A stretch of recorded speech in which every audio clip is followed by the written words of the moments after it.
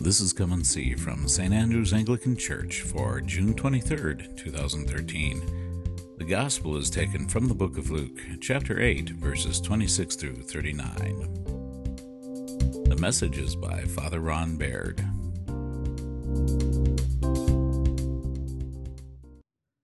Oftentimes when we think about meeting God, we tend to think about it in big terms, sort of like Charlton Heston type things, parting of the Red Sea and all.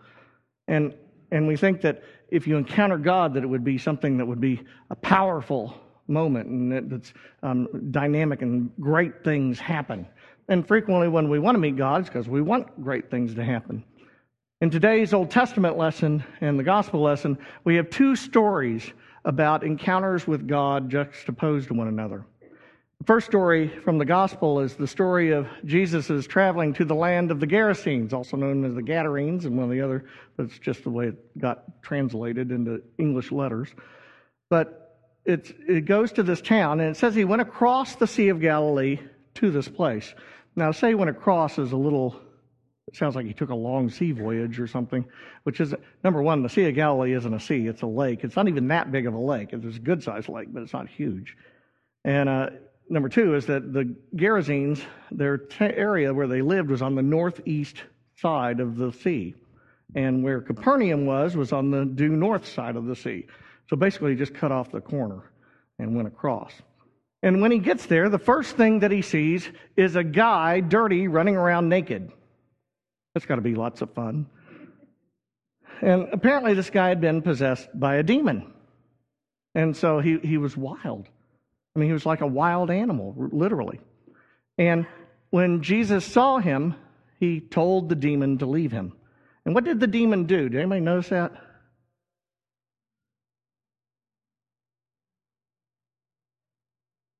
Well, that's not the first thing he did. First thing he says, "Leave me alone." Which is always interesting. We tend to think Jesus says this, and the demon goes, oh, it's Jesus, I gotta go. That didn't happen. Instead, the demon argues with him. And then when the demon realizes that Jesus is going to get the better of him, that he has power over him, because interestingly enough, at this point, it's only the demons who know who he is. He's the Son of the Most High God. And so when they realize that, then they start bargaining. Well, I tell you what. We might leave if we had a place to go. What about those pigs over there? Could we go into those pigs? Because we don't want to go back into the abyss, the nothingness. And so Jesus said, fine, go in the abyss. Go into the pigs. You don't want to go in the abyss. Except that he's got a slight caveat to that they aren't aware of. And that's what the pigs are going to do when they get a demon. So the demons all leave this man, Legion, and they enter into this herd of pigs. And the pigs, it says, run towards the sea and off of the cliff. Now, if you go to that area of the Sea of Galilee, you'll see that the Sea of Galilee is kind of like a big bowl, but in that particular area, there's a drop-off. And so you could literally see where they would run and just fall off the cliff. So while Jesus was saying, yeah, you can go into the pigs, he didn't bother to mention the fact, but the pigs are going to get really hyper and they're going to run into the sea. And by the way, pigs don't swim. Huh? Or fly. Yeah. So they lost anyway. But what's interesting is the reaction of the swineherds. That's a great title, isn't it? Swineherds. How many people aspire? I'd like to be a swineherd when I grow up. I mean, you just don't hear that very often. But what do they do immediately? No, they go do something else first. Well, not all of it, but they ran into town to get reinforcements. They wanted help because clearly this guy's got some real mojo going on, and he doesn't want to mess with them. And so they run into town and get the townspeople to come out, and the townspeople come out, and there they see this man who had been possessed by many demons sitting there, fully clothed, having a conversation with Jesus. And what was their reaction? How did they respond? They were terrified. Wasn't that interesting? Wouldn't you think they'd be glad? They would think, oh, that's really good news. He's been delivered from these demons. I mean, that's great. He's healed them. He's doing well.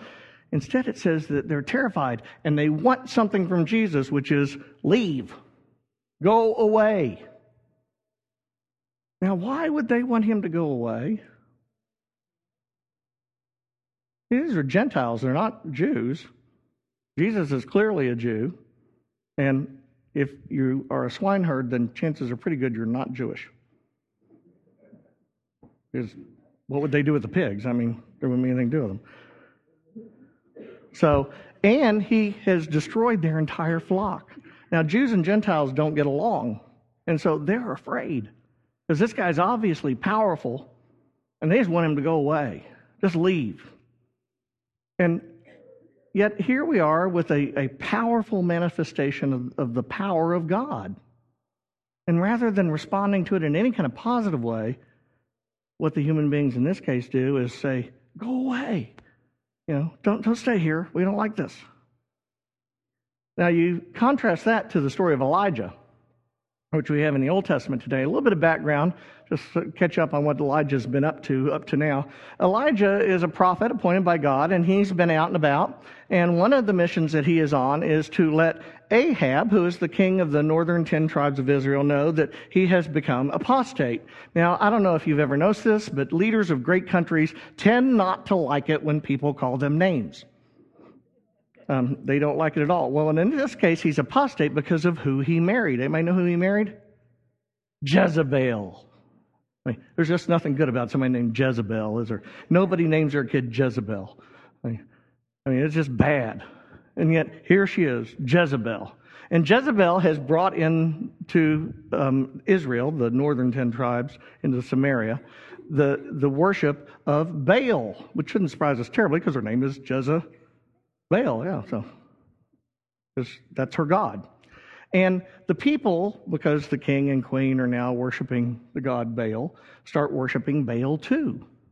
And so, Elijah's been denouncing this all along, but he's not getting anywhere. And then he finds out, he learned something from the Lord, that there was a vineyard next door to the palace where Ahab lived, and Ahab really wanted that vineyard bad. So Jezebel, being the good, dutiful wife that she is, says, well, just take it. He's nothing. I mean, he's a peon, for crying out loud. They said, well, I can't just take it. He owns it. Well, have him killed and then take it. Eminent domain. And so he does that.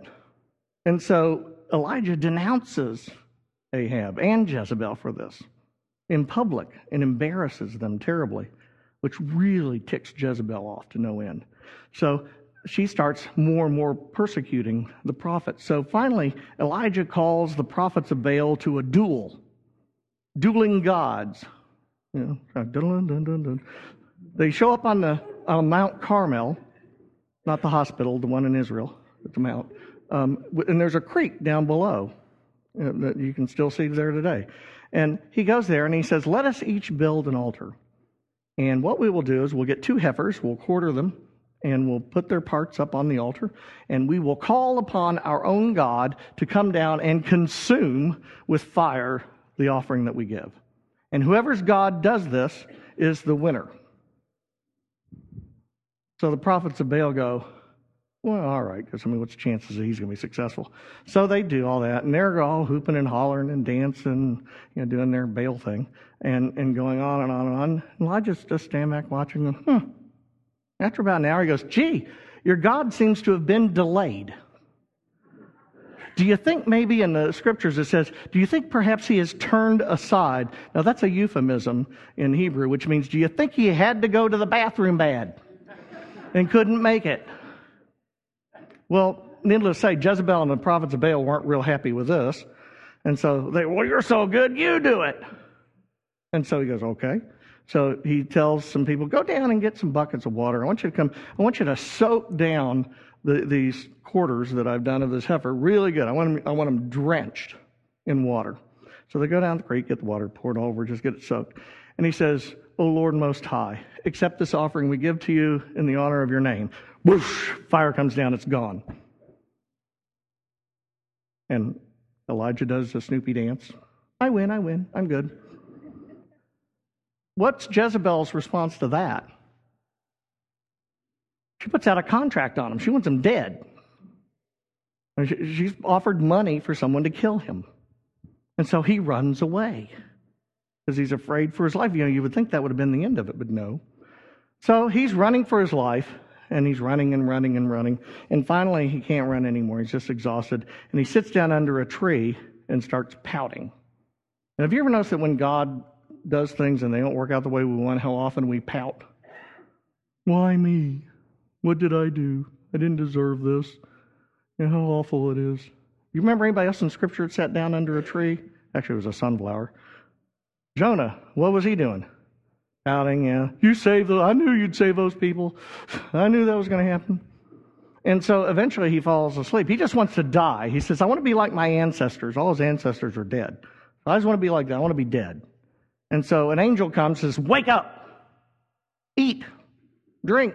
And looking for him here, on the stones, which are that hot, have been baked wheat cakes. And there's water. So I'll tell you a little bit of how hot it gets in the desert. And so he goes, all right. So he eats and drinks. He goes back and says, I didn't do it. I'm going back to sleep. I just want to be dead. So a little bit later, he gets woken up again. Wake! Get up! Eat! Drink! You're going to need this to sustain you through the wilderness. And so he eats and drinks, and then the angel tells him to go to the mountain of the Lord, Mount Horeb. And he goes for 40 days and 40 nights. Does this remind you of anyone? 40 days and 40 nights he wanders through the wilderness without eating or drinking. And finally he arrives at Mount Horeb, which is also known as Mount Sinai, by the way, which is also where Moses had gone to get the Ten Commandments, to have it out with the Lord. Because he has been doing his part. And the Lord has not been helpful whatsoever. Yeah, he had a nice meal on the heifer, but that was it. I mean, now they've killed all the other prophets, now they're trying to kill him. And so he has a speech prepared, and we know it was a speech prepared because he gives it twice verbatim. I think he must have pulled it out of his pocket and unrolled it. Because first of all, an angel appears and says, Elijah, what are you doing here? I have been zealous for the Lord, he says. Immediately he starts telling them, I've done all this, and now they're trying to kill me. All right, well, I tell you what, the Lord's going to pass by here in a minute. Now, the Lord has passed by this mountain before. Does anybody remember when that was? Moses, yeah. Remember Moses was up there? And he said he wanted to see the face of the Lord. And the Lord said, if you looked upon my face, you would die. So I'll tell you what, I'm going to do what? Yeah, I'm going to show you my backside. That's literally what it said. I'm going to show you my backside. The only instance in all Scripture where God mooned anybody. And it was Moses. And here Moses is. And what happens to Moses as a result of this? His face glows for the rest of his life, which tells you why in the song Ray Stevens said, don't look, Ethel. If anybody's old enough to remember that song. Does anybody remember The Streak, or am I way too old? But his face glowed. He had to wear a veil over his face because it terrified people so badly because he glowed all the time.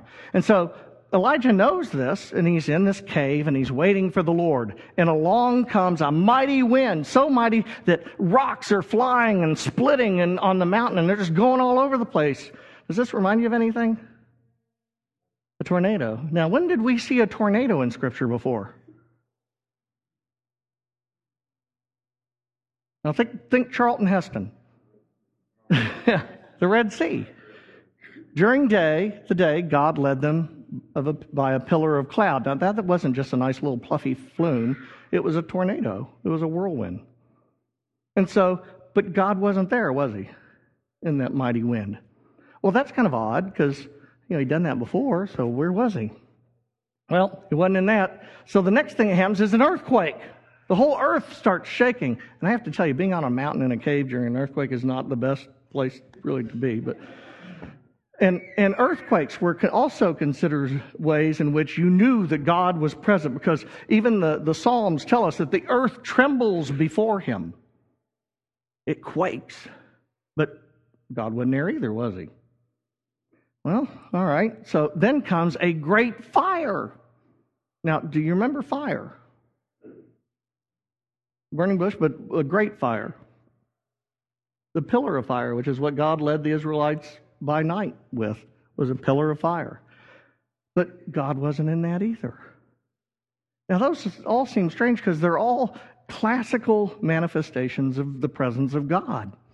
You know, any Jew would have known this, and certainly a prophet like Elijah would have known it. Heck, even in seminary, we got to learn fancy words for it, like theophany. You know, say that, theophany? Now you can go tell everybody you're very smart, because you can say theophany. It means manifestation of God. But God is present in those things because they're mighty and powerful. But God wasn't there. And then there is nothing but silence. Sheer silence is how it's translated here. In the absolute silence of the moment, God is present. Not in the mighty earthquake, not in the fire, not in the mighty winds, but in the silence. And so finally, Elijah is going to get to meet God. And so what does he do? Anybody remember what the story says he did? First thing he did.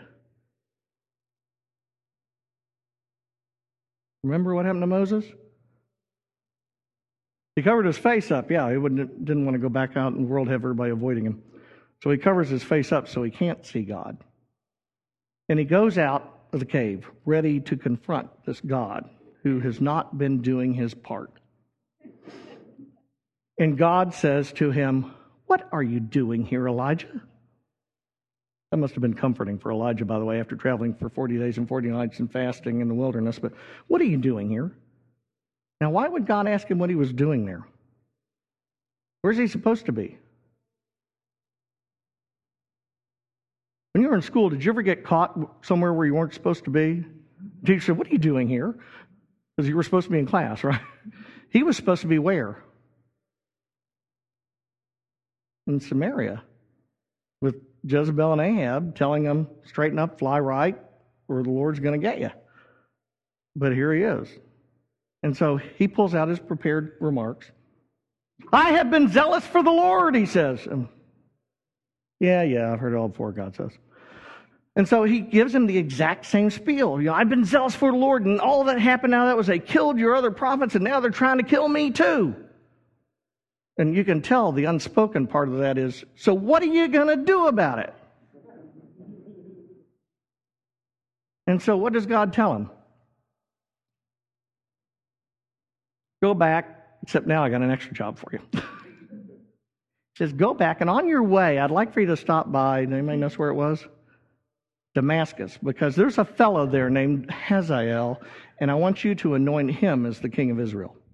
Well, that's going to make him real popular with Ahab. And he finds out, oh, good, he's appointed at somebody else as the king. Now, if you were Elijah and you had all these horrible things happen to you, somebody was trying to kill you, and what God says, well, go on back. As a matter of fact, commit treason on the way. What would your response be? Oh, sure, no problem. I mean, it's only 40 days and 40 nights back through the wilderness to get there, and then I got to walk all the way I walked before I got to the wilderness. But I mean, you'd be perfectly willing, right? And yet, here he is terrified he's going to be killed.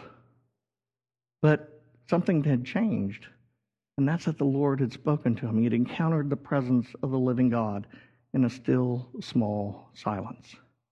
Now, that tells us something about the nature of God. Both of those stories do. One of them is that all too often we look for God in big things, big miracles. But the truth is that those really are not the things that will cause people to truly believe. I mean, we have the parting of the Red Sea story. We have, the resurrection. We have all kinds of things. Even Jesus himself said, even if someone were to rise from the dead, they would not believe. Because what happens even if we do get the miracle that we so desire?